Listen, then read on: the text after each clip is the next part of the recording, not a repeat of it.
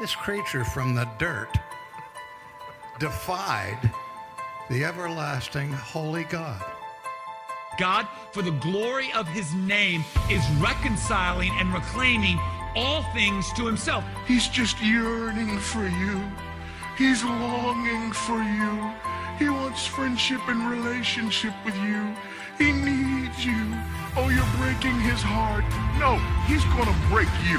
Self-esteem, that is a satanic idea. You're not as important as you think you are. This, like when you say, I just can't believe in a God that would, you realize it doesn't matter. You don't get to define God. This is what's wrong with the Christian church today. We don't know who God is. Give us some men who know the truth. One man, Jew and Gentile, bond and free. One, there is no race in Christ Jesus. Oh, how a man needs to fear God, that man might cling to his word. Give us some preachers who aren't tripping over their skirt to get into the pulpit.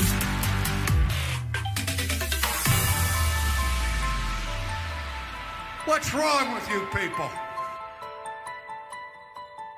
But false prophets also arose among the people, just as there will also be false teachers among you, who will secretly introduce destructive heresies, even denying the master who bought them, bringing swift destruction upon themselves.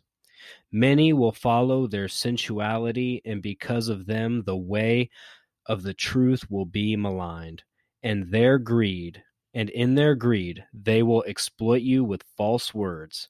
Their judgment from long ago is not idle, for their destruction is not asleep. Thank you for tuning in to this bonus episode of Matter of Theology. We are going to be touching on an issue that is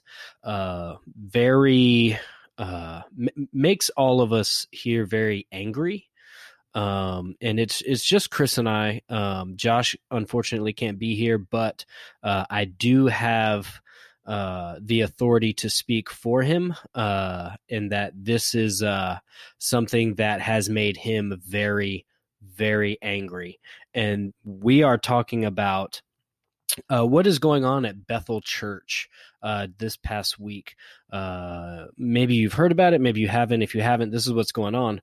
A little girl, 2 years old, she is the daughter of one of the worship leaders there. She passed away unexpectedly, and since then, the church, Bethel Church, has been attempting to resurrect her.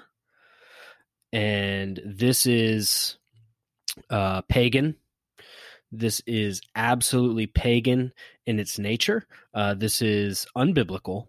But what we're going to do, and we had actually decided, Chris and I, we were talking about doing a bonus episode yesterday, but then Bill Johnson dropped a video. And this video is what we're going to be discussing today. We're going to play the video, probably stopping, at different points just to address things that he's saying. But this really gets at the heart of the problem, the root of it, the false theology. If after this, these shenanigans of Bethel, if you don't see that they are a false ministry, that they are false prophets, that Bill Johnson is a false teacher, I don't know what could be what to tell you. I don't know what could be more of a display of that than this right here. Yeah, it's something that we've talked about on the podcast before. We've talked about Bethel a good bit, and everybody knows that when that subject gets brought up, I get a little fired up, a lot fired up, and the reason that I get fired up is because of this errant, aberrant, rank heresy. We have to call it what it is. We can no longer sit by and make excuses for these people, for these charlatans. We need to pray and encourage them to repent, confess Christ as Lord, and to repent of their heresy. And that's not a word that used to be a word that I threw around a lot. But through some wise counsel and conviction, it's not a word that you throw around a lot. But Scripture is absolutely clear on how people like this are to be dealt with. You call out the teaching, but then especially those in a public arena and avenue, you rebuke them publicly. And that is something that we've done on previous occasions on Matter of Theology, and it's something that we're going to do tonight. First and foremost, as a parent of an almost 4-year-old, and AG is a parent of almost a 9-month-old. 9-month-old in the womb. That's right.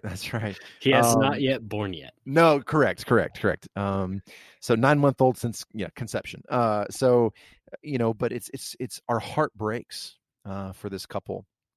And so we're heartbroken for the people. But to use the words of Costi Hinn, this afternoon, he released a video with one of the pastors at his church, and it's about a 24-minute video, but it is excellent. We're heartbroken for the people, but we're absolutely horrified at the theology and what the theology is doing. And one of the reasons that we wanted to talk about this is there were some people that follow us and listen to us who asked, I haven't seen a lot of responses about this yet. Number one. Number two, we live in Atlanta, Georgia. Bethel's in Redding, California. I was texted not even an hour ago from a mutual friend of the show and of ours, that there was some college students that have had a quote, hashtag Wake Up Olive worship night at their home, and the things that were going on there was singing and laughing uncontrollably. I'm just reading right now. Some people were convulsing. And singing things like "Wake, O Sleeper, Wake from the Dead," and of course, this is taken out of context, and but there are people being led astray all over the world because of the reach of technology, and it just has to stop. Enough is enough. We can no longer continue to say that Bill Johnson is not a heretic; he's just immature. We can no longer say that Jeremy Riddle is not a false teacher; he's just immature. Corey Asbury, Carrie Job has jumped all over this. Phil Wickham, this breaks my heart, but Phil Wickham has jumped on this. It's far-reaching and it's damaging. So yeah, we're just gonna kind of play this video and talk through what the Bible says about some of the proof text and this situation. It's not going to be exhaustive, as all this has just kind of come about very quickly this week. AG and I both have jobs, so and families. Right. But yeah, we're just gonna play the video and go from there. So when if you hear something where you want me to stop, just yell stop. Gotcha. Likewise, yeah. Well, you're controlling it, so yeah. Hi, I'm Bill Johnson from Bethel Church here in Redding, California. First of all, I wanted to say thank you to the countless number. It's not a church. It's not. It's not a cult. A church. It is. It's a cult. That's right. Okay, you can keep going. Well, I'm just going to direct people. If you want to find out more about that, check out Cultish. They're defecting from Bethel.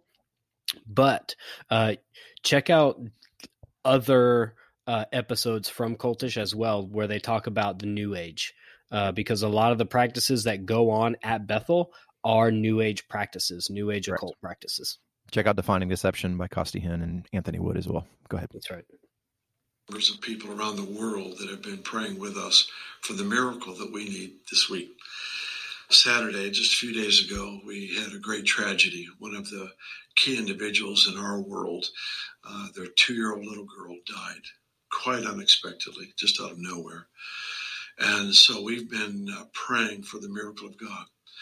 Mom and Dad, Andrew and Callie, have asked us to pray for resurrection. We've joined with them. We have a biblical precedent. Jesus raised the dead. Stop. Jesus. That's exactly where I was going to stop it. Okay, you go ahead. first of all, we do believe in miracles. Absolutely. We believe in the miracle of God, that he can absolutely raise the dead. And we should pray for miracles. And we should pray for miracles. We should pray for that. But for him to say there's a biblical precedent for that, what he's about to do is he's about to try to give biblical warrant for that, and he's about to completely rip texts out of context and misapply them. He's going to apply texts that are for Jesus, and take them and he's going to apply them to us as though this was written for us to do when it was not. Correct. What did you have? No, absolutely. Well, and we'll go ahead and tackle this right now. He's going to talk a lot about Jesus and Christ, but we have to remember that the Jesus that Bethel and Bill Johnson believe in is not the Jesus of Scripture. That's right. They hold to and affirm an Arian heresy that says that Christ has divulged himself of his deity. There's not videos where you can hear Bill Johnson. There's full messages. There are books where you can absolutely read this. This is not something I'm pulling out of the blue. We are not taking what he said out of context. That's very important. And again, I'm going to go back to something that AG and I have talked about offline, and you kind of mentioned it just now. I mean, if you're listening to this and your first initial reaction is to want to defend Bill Johnson and Bethel Church, we need to have a deeper conversation, honestly. Because look, I am not inerrant in my interpretation of Scripture. We've talked about that on the show as well. That our interpretation can be flawed. However, when it comes to what is propagated from Bethel, I'm not wrong there, and I can confidently say that I'm not wrong based upon the authority of Scripture, not any authority that I have, because I don't have any. But the Jesus that they believe in is not the Jesus of the Bible. The Jesus that they believe in, and the reason that he's saying this is because he believes that Jesus Christ was just a man, not truly and fully God, but just a man who did what he did under the power and inspiration of the Holy Spirit. Therefore, Jesus has modeled how we are to live our lives. Now, you see how twisted and how sneaky that is. Absolutely. Our goal is to be conformed more and more into the image of Christ, Paul said in 2 Corinthians. However, we also need to remember that Jesus is truly and fully God and truly and fully man. And that is how that's what makes the whole penal substitutionary atonement work. Propitiation, expiation, that is what completes that, is the fact that he was truly and fully God, because only God could absorb the wrath of God on behalf of those whom he has called out of darkness into marvelous light. That's right. Now, in times past, Bill Johnson is on record as saying he cannot allow for a gospel, or he cannot accept a gospel that allows for sickness. Now, what about a gospel that allows for death? Can he allow that? Because now what happens when people are praying for the resurrection of this girl and it doesn't happen? Now what happens? Because was she sick? Obviously, she had some kind of a sickness that was unknown. Right. Therefore, she passed away. So now, what does that mean? Were they, obviously we know they don't preach a true gospel. So, but does that mean that the parents didn't understand the true gospel, that they had a false gospel and the child still got sick? I mean, how does that even play in with that? Well, and going back to, I just a few hours ago watched the video from Costi and a pastor by the name of John at his church, and here's one of the points that they brought up, and this kind of relates to exactly what you're saying, is this turns God into someone who says, well, if you have enough faith, I will let the miracle go. If you do enough, if you sing enough, if you pray enough, if you shout and convulse and give yourself over enough, I will give you your child back. Mm-hmm. That is not the God of Scripture. Right. That puts God at our command. Correct. And that is also not the God of Scripture. Right. That is not the way, that is absolutely not the way this works. And so for me, like I'm heartbroken because as a parent, I put myself in that position, right? I put myself in the position of going, what would I do? How would I respond? What would I feel? I would pray, God forbid, if something happened to my son, my wife. When my grandfather passed away, I prayed, Lord, just bring him back, please. Like you're going to feel those things, but the issue with this, the bigger issue with this, and I wrote this earlier. These are my words. I wrote this down. I was just reading earlier, and this is just what I started thinking. I said, could it be that the reason that these people are acting out in this way is because the peace of Christ dwells in them not? That combined with the grief of losing a child is too much. And this, of course, makes what Bill Johnson, Carrie Joe, Bethel, and etc. makes what they are doing that much worse and diabolical. Because if they don't truly have the peace of Christ that dwells in them. I was reading Thomas Watson, A Body of Divinity, earlier, and he was talking through, in the very last section of that book, he was talking about death in the last day for the believer. And one of the things that he said in response to Philippians 1:21, for me to live as Christ and to die as gain, he said, to the believer, death is great gain. A saint can tell what his losses for Christ are here, but he cannot tell how great his gains are at death. To me, to die is gain, Paul said. Death to a believer is the daybreak of eternal brightness. To show fully what a believer's gains are at death were a task too great for an angel. All hyperboles fall short of it. The reward of glory exceeds our faith. And I mean, that's the truth. And so, AG and I were talking on the phone today, and, when this little girl stepped into glory, were she among the elect? And that's not up for us to decide. As heartbreaking and as hard of a pill that is for us to swallow, that is going to that is absolutely a work of God, because obviously, I mean, and again, I can't make this call, but based upon the fruits that I see from her parents and where her parents go, I just only hope that the full gospel was exposed to her, because faith only comes by hearing, and hearing by the word of God. So when she stepped into glory, she doesn't want to come back. Carrie Job reposted something that Rita Springer said, and she said it's up to God and it's up to Olive. Well, yeah, it's up to God, but I guarantee you, for any saint that has stepped into glory, they don't want to come back here. They're home.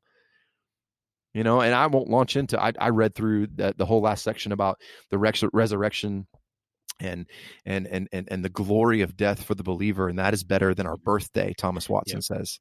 Yep. But I digress. We've stopped at the video. Yeah, no. I mean, because you touched on a good point that I wanted to make, and that is, if we pray for resurrection of the dead, right? Those who are close to us, that we love, that have passed on, to pray for their resurrection, one, for them to come back, would only be by a miracle of God and His will. Right. But there is a greater resurrection be had. A greater resurrection. And that was one of the reasons that Jesus Christ was able to raise people from the dead. He is showing His authority as God, but it's just like, I'm going to let you say it because you said it earlier, and I was like, yeah, go for it. Well, no, it's just going back to John 11, where Lazarus dies, and I don't have my Bible. I have it right here. Here. Yeah, go ahead about the resurrection. Yeah, where Mary talks about that. Yeah. Verse 22. Even now I know whatever you ask of God, God will give you. Jesus said to her, your brother will rise again.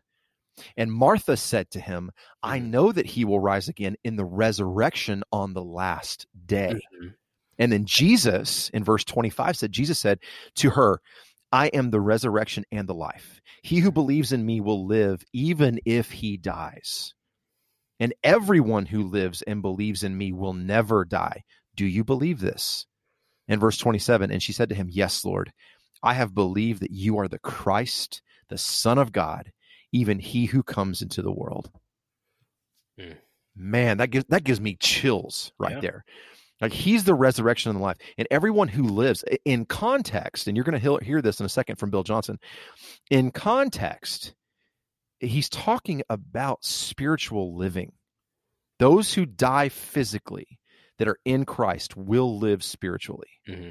It's those who are in man Christ wants to die. Correct. Yeah. And it was, Martha, not Mary. Let's continue. Good old Billy Boy here. Oh my gosh. Raised the dead. Not only that, he introduced himself as the resurrection and the life. In fact, in John 11, verse 40, he says, if you believe, you will see the glory of God.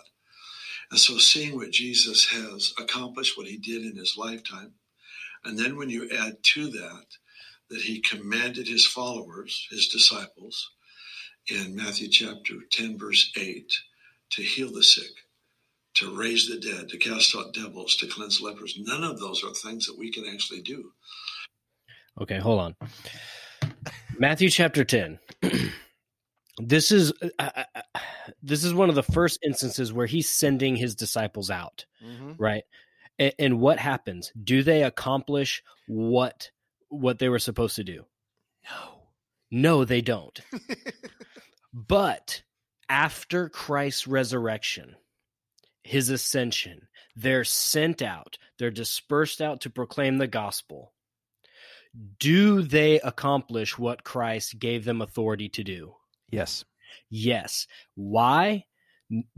Because Christ has given them that authority for the establishment of the church, for the foundation of the gospel, for it to go forth. That's what's going on. That's the command. It's not for us. It was for them as the establishment of the church, the pillars and the foundation of the church. Yep.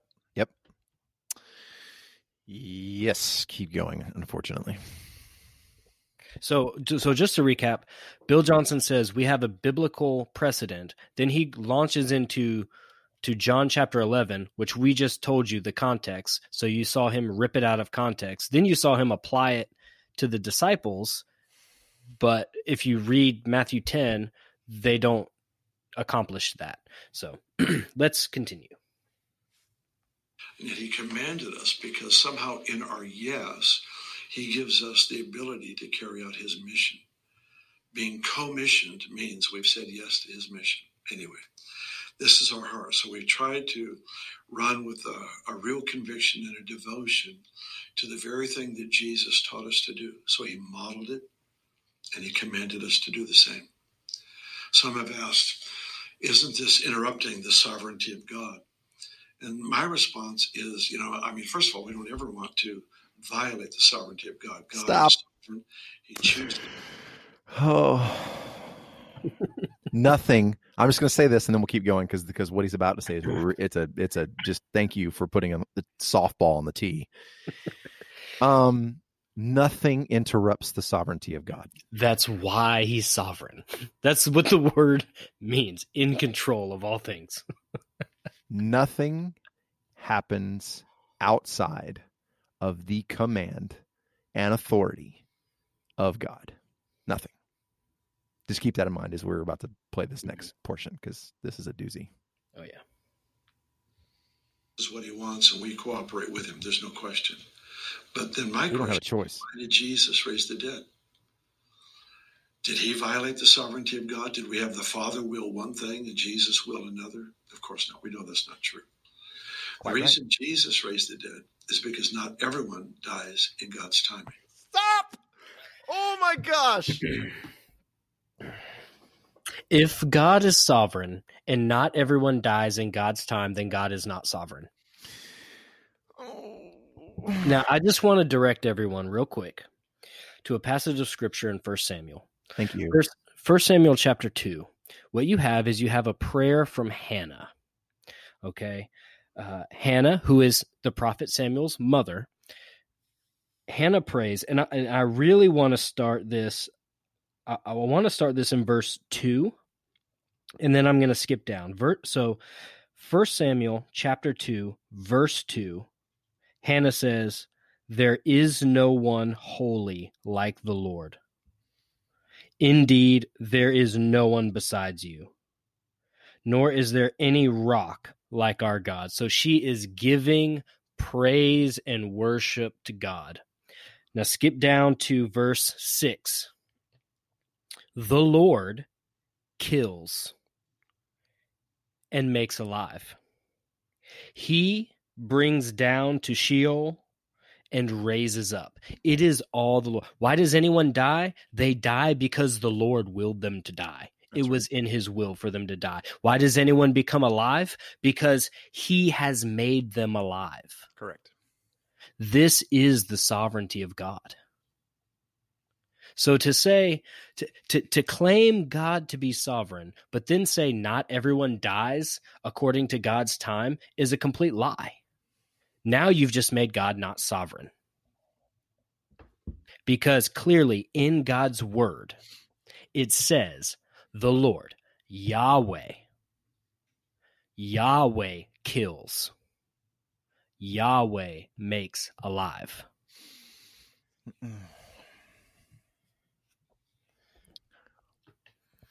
I mean, all you have to do is read your Bible, and you see these things. God is the one who didn't lift a finger to create creation.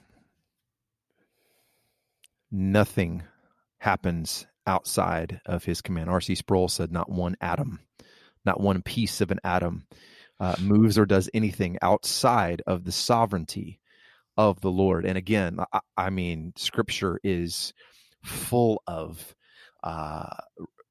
passages that remind us of his sovereignty, his power, his work. To say something absolutely as asinine is ridiculous. That's right. That's basically to say God has no control over his own creation. Correct. Let's keep going. Yeah, let's keep going. And Jesus could tell, and he would interrupt that funeral. He would interrupt that process that some would just call the sovereignty of God. And he'd raise the little girl. He'd raise the adult person from the dead. The point is, Jesus set a precedent for us to follow. The point is, Jesus, being the second member of the Trinity, truly and fully God, was completing the will of God as a part of the gospel of Jesus Christ. Mm-hmm. That's the point. The point is that we have not been commissioned and given the gift of healing to raise people from the dead. That's the point. That's right. Jesus said, I came not to do my will, but the will of him, of he who sent me. That's right.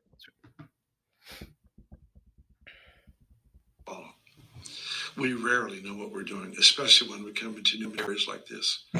There's no manual that tells us fast this many days, pray this many hours. We don't have any of that. What we do have is a biblical precedent, Jesus' lifestyle and Jesus' commands. Some would ask, how long do you pray and when do you quit praying? And I don't have a good answer. We're kind of in the middle of that journey right now. But there is a biblical precedent to continue praying.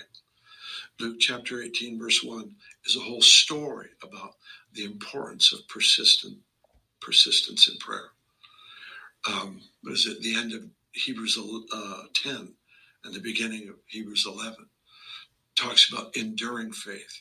The faith that endures past what everybody would expect is that need. Stop it right there. What is the point of the book of Hebrews? Who's it written to? It's written to Jews who are suffering persecution, and they're turning back from Christ to go back the old ways. So this endurance that the writer of Hebrews is talking about is an endurance to continue in the faith. That's right. Because the very next chapter is all about the triumphs of faith. That's right. And the great chapter, the Hall of Faith, as it's been called. Mm-hmm. Okay, keep going. To hold something. So we're in that point. We admittedly are just trying our best. We want to honor mom and dad. We want to honor their heart. As of the recording of this episode, this girl's been in the morgue for 6 days. Mm-hmm. 6 days. Mm-hmm.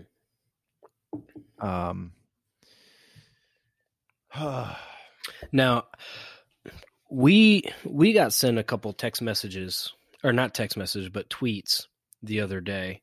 And I told y'all that that's Southern, by the way, for any Northerners or Californians listening, y'all. Y'all. I said that one of my fears, because this is happening at Bethel, one of my fears is that someone would be getting quote unquote words of knowledge the same way Smith Wigglesworth did. Right. And if you don't know the story of Smith, or one of the stories of Smith Wigglesworth, it's said that at one of his meetings, a woman came up with her dead infant, and Smith Wigglesworth got a word from the Lord, and he asked the mother, "Do you trust me with what the Lord says?" And she says, "Yes." So Smith Wigglesworth throws the baby against a wall. Then he goes over and kicks the baby, and supposedly the baby comes alive with not a scratch on it or anything like that. And one of my fears was that someone was going to have this kind of word from the Lord to do something horrific like that. Because if you can remember back to the Bethel grave sucking incidents, one of the graves that they were at was Smith Wigglesworth. Yep. Well, and when we talked about speaking in tongues on the podcast, one of the questions that I asked, and I've gathered this question from Dr. John MacArthur.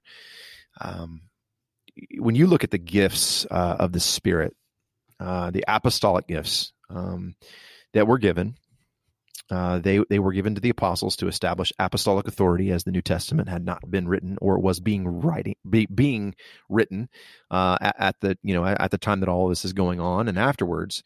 But one of the things you notice in Scripture, first of all, is that the gifts start to taper off. Mm-hmm. Okay, we've talked about that a ton. Now, but you look at who those gifts were given to: the apostles, those who had seen the physically resurrected Christ, and that includes the Apostle Paul. So one of the questions that I always think is very, very good to ask is, because Bethel has a team. They have a resurrection team, a raising of the dead team. And this team supposedly goes around and tries to raise people from the dead. No confirmed resurrections yet.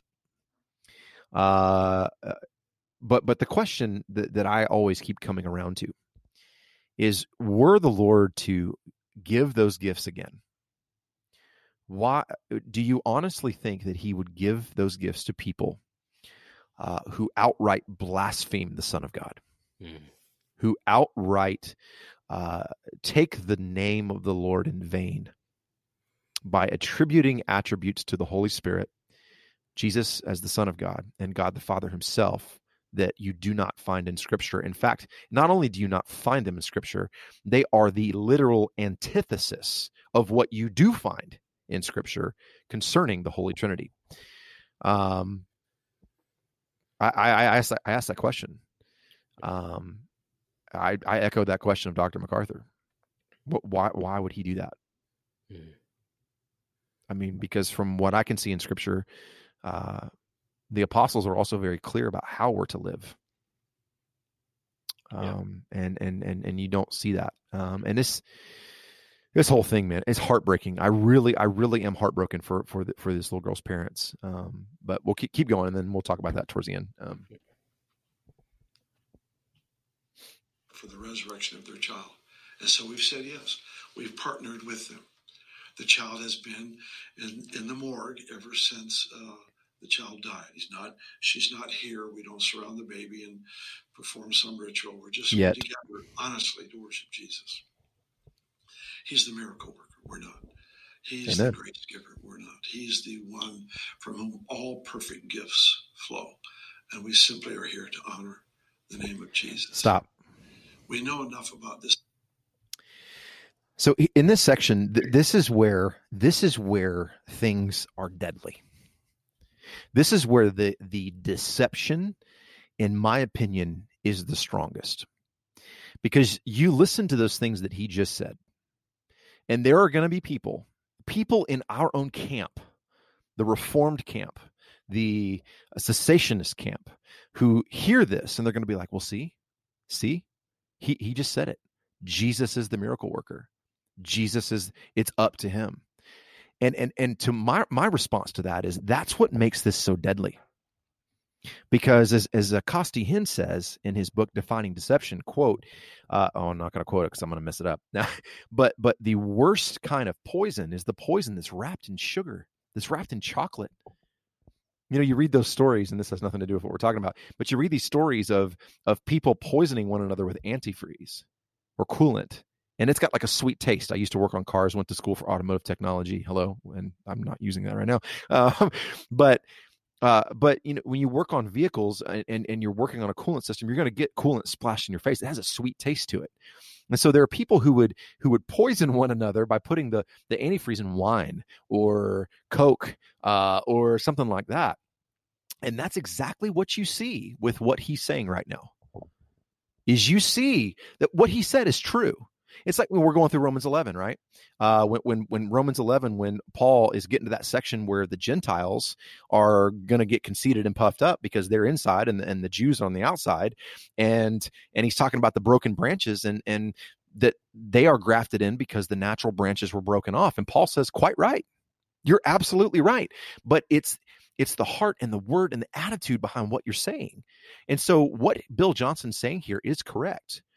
But that's what makes this dangerous and deadly, is because people go, well, that's correct. So what he's saying at the beginning must also be correct. Right. Yeah, they don't know how to decipher the good from the bad. Yeah, Charles Spurgeon says that discernment isn't just deciding what's right and wrong, but what's between right and almost right. That's right. That's true discernment. Yeah. So, all right, go ahead. Sorry. This process through the years, we know enough that when there's a breakthrough, when there's an answer, when there's a miracle of any kind, he gets the glory. He gets the credit. He's the one who performed it. Amen. It may have been our hands, may have been our words, but honestly, he's the miracle worker. We're just tools in his hands. But when it doesn't work, we don't blame God. We give him the glory. We give him the praise. We celebrate his goodness, his kindness. When it doesn't work, we don't blame God. Well, who do you blame? I thought you said God was sovereign. Oh, but not everybody dies according to God's timing. Sorry, I forgot. He's talking out of both sides of his mouth. Right. Because nothing about our experience, difficult or not, changes who he is. We are spending our life trying to discover this wonderful, wonderful Father who is so perfect in every way. And our passion, our heart is to discover that and to make it known. We've got a planet of people that are hurting so deeply because they just don't know what this Heavenly Father is like. Pause. Give them the word of God. That's right. For the love of Pete. You want them to know what God is like? We have his mind in this book.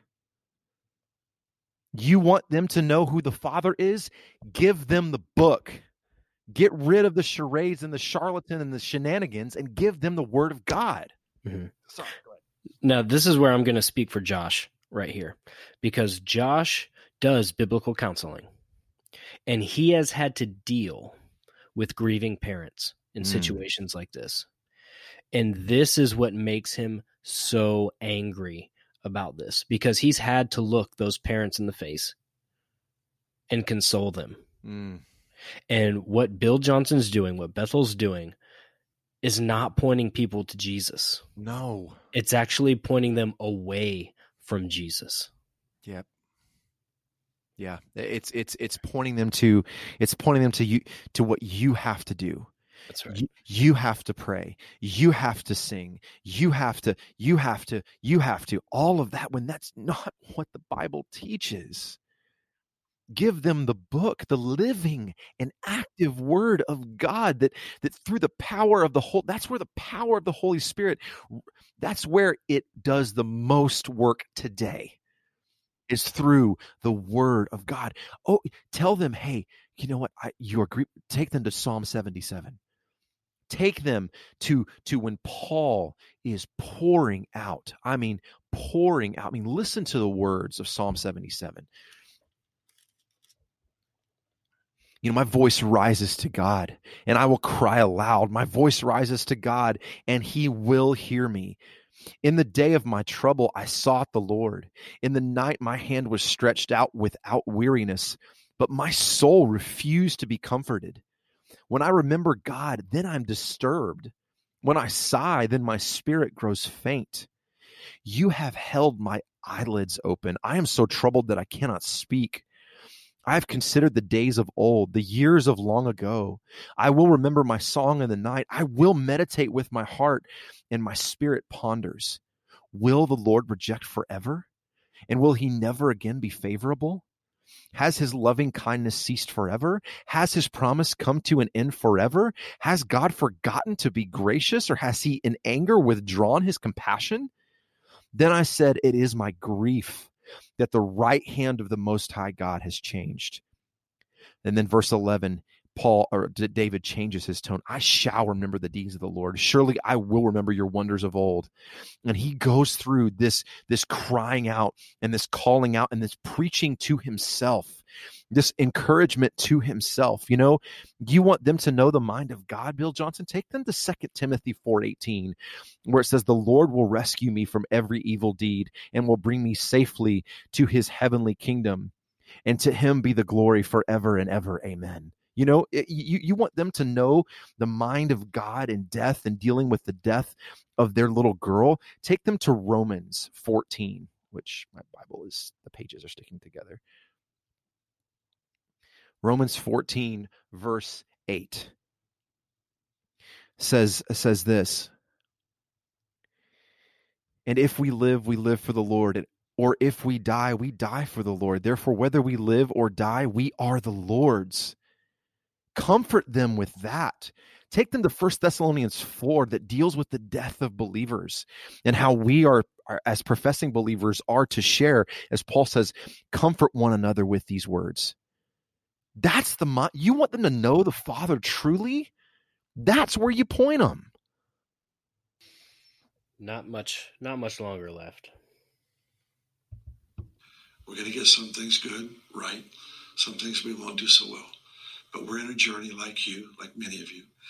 And we're in this pursuit to see Jesus exalted and a whole generation of people that can accurately and responsibly demonstrate the love, the purity, and the power of God. This is our passion. And those are great words. It is a great word. Those are great words that he's saying. The problem is they're not loving. What you just read truth is loving. Yep. It is how to properly deal with that. What they're doing is not loving. Because what happens when she doesn't rise? What happens to the parents when they say, we put all our faith in that? We did what you said to do and it didn't happen. Now what?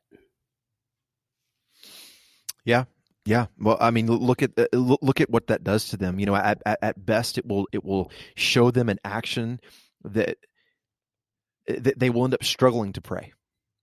When we're told to pray, not to command God to do something, not to demand that he do something, but to pour out our hearts in worship and when we need him. And so what that's going to do for this couple and these people, right? These kids that I got a text about earlier, they're kids, they're college students. What is that going to tell them? I'm reminded of Christ's warning to leading us people astray. And it'd be better for you to have a millstone tied around your neck and thrown into the sea. Yeah. I again, those are great words that he's saying, but again, the Jesus that they believe in is not the Jesus of the Bible. And he's saying those words to appease people like us who are reaching out and saying, stop this. Stop this chicanery. Stop. Because at this point, you are doing eternal damage to people.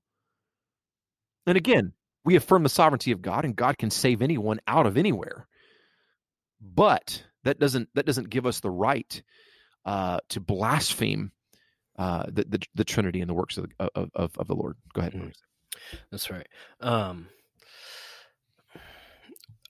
lot of times, people like Bill Johnson, people in that movement, that hyper charismatic movement, what they'll say is they'll look at what Jesus did, and they'll say Jesus did that to show us that that's what we can do, when that's not true. The things that Jesus did were to show himself as a Messiah. When Jesus raises people from the dead, they're to show a couple of things. One, they're to show that he has authority over life and death as God himself. Mm-hmm. They're also a foreshadowing. Right. That all men are dead. Right. And that only true life is in him. Right. And that he's the one that gives life. Right. Amen. Well, in this, I'm reminded of the Behold Your God podcast. Matthew Robinson and Dr. John Snyder just got done doing this series, 4-part series, where they're reading through the life of Andrew Bonar and talking about the loss of his wife. Go ahead. They've got Andrew Bonar, John Newton, and Hudson Taylor. Yeah. So I'm reminded of the second episode, again, pointing people to the truth is, we have to remind, you need to remind people that death is not without purpose. Allah's death, as difficult as this may be. And we've had some, again, just through conversations, mutual friends of ours that have echoed this. And so, Allah's death is not without purpose. It's not. I would venture to say, and I can't confirm this, but I would venture to say even today that there have been people who have been saved out of this movement through her death because of of what this is exposing. I thought Bethel was supposed to be able to raise people from the dead. That's what they talk about. They say that a salvation without miracles, signs, and wonders, salvation with sickness, salvation with struggle, salvation with death is not true salvation. That's what they teach. And so I would venture to say, I would almost guarantee that. I can't, obviously 100%, but her death is not without purpose. No death for a believer is without purpose because of the resurrection. Thomas Watson said that the doctrine of the resurrection is a key article of our faith. And the reason that it is because of the resurrection that we will experience. But then we have to remember, and this is where my heart breaks for these parents, grief is real. We are not supposed to just cover it up. They have you can. I've watched some of these videos of these poor parents dancing on stage, and man, it breaks my heart. Because you can almost see in the way that they're moving around, it's just like they are exhausting every last effort with a false hope. At this point, you have to mourn that she's not coming back. And when we're grieved, we don't need to question the character of God. We need to remember that we're loved by God. Just like I was saying earlier, Psalm 77, we need to remind ourselves of who he is, and we don't need to waste our grief. Again, point people to that, Bill. Quit. You read 2 Peter when we started. And my mind is immediately gone to, the fact that they set up a GoFundMe page. for $100,000. Well, if there's going to be a resurrection, what's the $100,000 for? Because it's the reason that there's a GoFundMe page for $100,000 is because they're greedy. The reason that there's and Costi and Pastor John talked about it. The reason that there's a GoFundMe page is because it's drawing more attention to it. When it needs to be you, Bill Johnson, Chris Valentin, if your true pastors and shepherds need to be pulling these people in close to you and shepherding them. Mm-hmm. Not exploiting them. Correct. You can keep going if you want to. Well, let's see what else he has to say towards the end here. Oh, Billy. Thank you again. So many of you have helped us. You've prayed with us. You've joined with us. Some of you did so a couple of years ago when we had little Jackson Taylor in the crisis and a miracle that God performed. Thank you, thank you, thank you. Others of you have sent challenging questions to us, and I thank you as well, because we never... I want to know what those challenging questions are. I asked one. Did you? Yeah. I sent a message and I asked them how on earth they could sincerely exploit the parents. Just what you said. I did send a private message and just implored them to stop. Please stop. You're damaging the gospel of Jesus Christ. You are damaging the hearts of these parents, and you are leading people astray. Please repent and believe on the Lord Jesus. Yep. We'll see if I get a response. You won't. Probably not. Want to take anything for granted. We just have this heart to walk in purity, to walk in love, to walk responsibly. And we've said yes to that call, and you've helped us. So I want to thank you. I want to bless all of you in Jesus' name.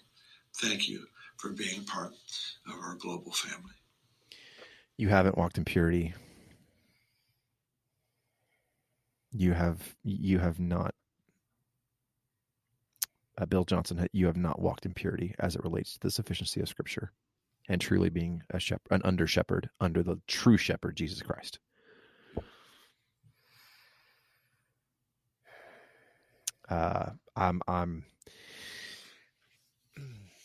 It's heartbreaking, man. It's we have to remember, for all of us who profess belief in Jesus, that death is a very real part of life. Thomas Watson also said that our death day should be more exciting than our birthday, and obviously death is an unknown, right, to all of us. And but we Scripture speaks to the truth of death, but also the truth of who Christ is and the victory that we have in Him, the true Christ, because of what He has done, because of His works, because of what He has accomplished, and because He lives in us. We need not fear death. We only need to fear the one who could kill both the body and the soul. That's right. That's right. Yeah. Yes. And I want to close with this from myself, that, and Chris, you touched on it earlier, that if these parents are true believers, this little girl being 2 years old, we don't know what happens between this little girl and God. Right. Upon her slipping from this life into the next. Right. We don't know. We don't want to presume anything. We pray that she is among the elect. But just like you said, if she is among the elect and she is in glory with the Father, that is the greatest place she could ever be. Yeah, and this is where, and just to echo that, I know you said you wanted to close, but that just reminded me of this is where we have to, where knowing and studying the attributes of God continue to encourage. Scripture doesn't say you'll hear in certain dispensational circles about ages of accountability with kids, and AG and I were talking about it on the phone earlier, and he said that you want to be careful and the just saying as far as a blanket statement that that all babies and kids go to heaven. We hope they do. Don't get me wrong, but then just like AG said, that you don't want that to turn in stuff like abortion into the greatest heaven filling machine out there. And I'm not trying to be insensitive, and I'm not trying to be harsh. But I am saying that what and Scripture doesn't speak to that specifically, but what Scripture does speak to is that our God is a perfect Heavenly Father. Mm-hmm. That He's going to do what is just. Absolutely. And He is just, and we have no right as fallen individuals and human beings to shake our fist at God and say that's not fair, regardless of how hard it hurts. And that's a hard pill to swallow. It does have to go down, but it takes a while to go down, admittedly. But we have to remember that what was she among the elect? And I pray that she was. I hope that she was. I hope all kids and babies are to a certain age, or whatever, however that works. That's up to the Lord, and I trust in His sovereignty. But she doesn't want to come back. She does not, and that's. There's so many things that that Scripture speaks to as far as the believer and the privilege that we will have in death, and the hope that we have in the resurrection. Thomas Watson said, quote, the body shall rise again. We are not so sure to rise out of our beds as we are to rise out of our graves. Amen. Close quote. And so we hold to that. We hold to the fact that Christ is risen. Therefore, our bodies as saints must rise. We hold to the fact that that's the truth. And again, Thomas Watson also said this. He said, quote, Christ did not rise from the dead as a private person, but as the public head of the church. And the head being raised, the rest of the body shall not always lie in the grave. We're told in 1st and 2 Corinthians that Christ is called the first fruits of them that sleep among the dead. So we have hope there. But man, I like seeing this stuff in the videos and the Instagram posts and stuff on Twitter coming out of Bethel. We just had to address it. We had to, and I'm so glad that men that the Lord has elevated in positions of authority as pastors like Costi Hinn and John MacArthur and Steve Lawson and Gabe Hughes and Dustin Benge and Nate Pickowitz and people like that we follow and gotten to know. Brad Weber are speaking into this as well, in trying to warn the sheep of the wolves. And then earnestly contending with those wolves to repent and believe. Yeah. And I'm going to say this just because, oftentimes when we talk about stuff like this, we get the tone police. We get the people who try to defend what they're saying, and they're just immature, and you're just being too harsh, and you're being judgmental. And no, the very, very things that we talked about in this episode are things that I would require of myself and of AG and of Josh and of anyone professing belief in the Lord Jesus Christ. Anybody that says they hold to the infallibility, inerrancy, and sufficiency of Scripture should hold to these things. That's not just me calling them out. That's me pointing to myself and saying, I better be following these things as well.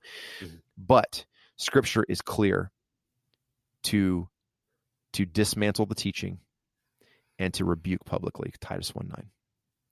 And so that's what we've been trying to do tonight, or whenever you listen to this. Man, one thing I want to do. Do you have anything else to add? Because I wanted to pray. No, that's fine. Yeah. Okay, So I would ask, if you've gotten through this hour, which I don't think we meant for it to be that long, but well, it's us. So, I'd ask you to pray with us and continue to pray with us as this story continues to unfold. One of the questions that somebody asked, a friend of ours asked me this today, and I didn't tell you this already, is, what if they just have her? What if she's not really dead, and they just have her in hiding, and they're just going to come back and say, "Look, she's been resurrected." So I'm like, well, no, it's on record that she died. Number one. Number two, we don't have to worry about that. Their sins will find them out and are finding them out. So I just wanted to pray, and then you guys are free to go. You're dismissed. I was going to say that. Habit, I guess. All right. Oh, gracious Heavenly Father, we God, we thank you for your sovereignty. God, we thank you that nothing happens outside of your control. No one dies not in your time. Nothing happens not in your time. It may happen outside of ours, and it may not be what we want. And Lord knows, God, you know that these parents of Olive, this little girl, obviously did not want to lose their 2-year-old daughter. So, Father, we first and foremost, God, I pray for their hearts. God, I pray in the name of Jesus, by the power of your Holy Spirit, that the gospel, the true and whole and full gospel, will be shared with them. God, I pray that you soften their hearts to believe it. I pray that you give their minds more discernment than they have had. Father, for anyone else that's listening to the things that Bethel is saying and doing, God, I pray you give them a spirit of discernment. God, I pray that they are able to see the rank heresy that is coming from the mouths and through the actions of the people in Bethel. Father, I pray that you would save out of it. Father, we know, we said this earlier, God, we know that Olive's death is not without purpose. And Father, we pray that through her death, that you would create the greatest miracle in the lives of hearts of people who believe, that the spiritual miracle is greater than the spiritual resurrection is greater than any physical resurrection that could take place. God, you save, you turn stony hearts into flesh. You take people who were dead in trespasses and sins, spiritual corpses, and you raise them to newness of life in you through the shed blood of Jesus Christ and by the power of the Holy Spirit through the Word of God. So God, I pray that you would do that. I pray that you would open eyes. I pray that you would renew and regenerate hearts through the death of this little girl, as tragic as it is. God, and I pray for all of us, God, all of us, that we would be sanctified in your truth. Your word is truth. God, may it soften us. May it conform us more and more into the image of the true Christ, the Christ that is truly and fully God and truly and fully man. God, lead us, please, we beg of you, and we thank you for your sovereignty, your provision, your immense and unmerited grace. And we love you because you first loved us. And we thank you for that resurrection power that does live in us and that we will see one day, truly, as Scripture says. In Christ's name, amen. Amen. Thank you for hanging with us for an hour as we talk about this very tragic situation. But as we come to a close, I want to remind you that Bethel is demonic. Bill Johnson is a wolf, and they are leading people astray. Go in God's grace. See ya.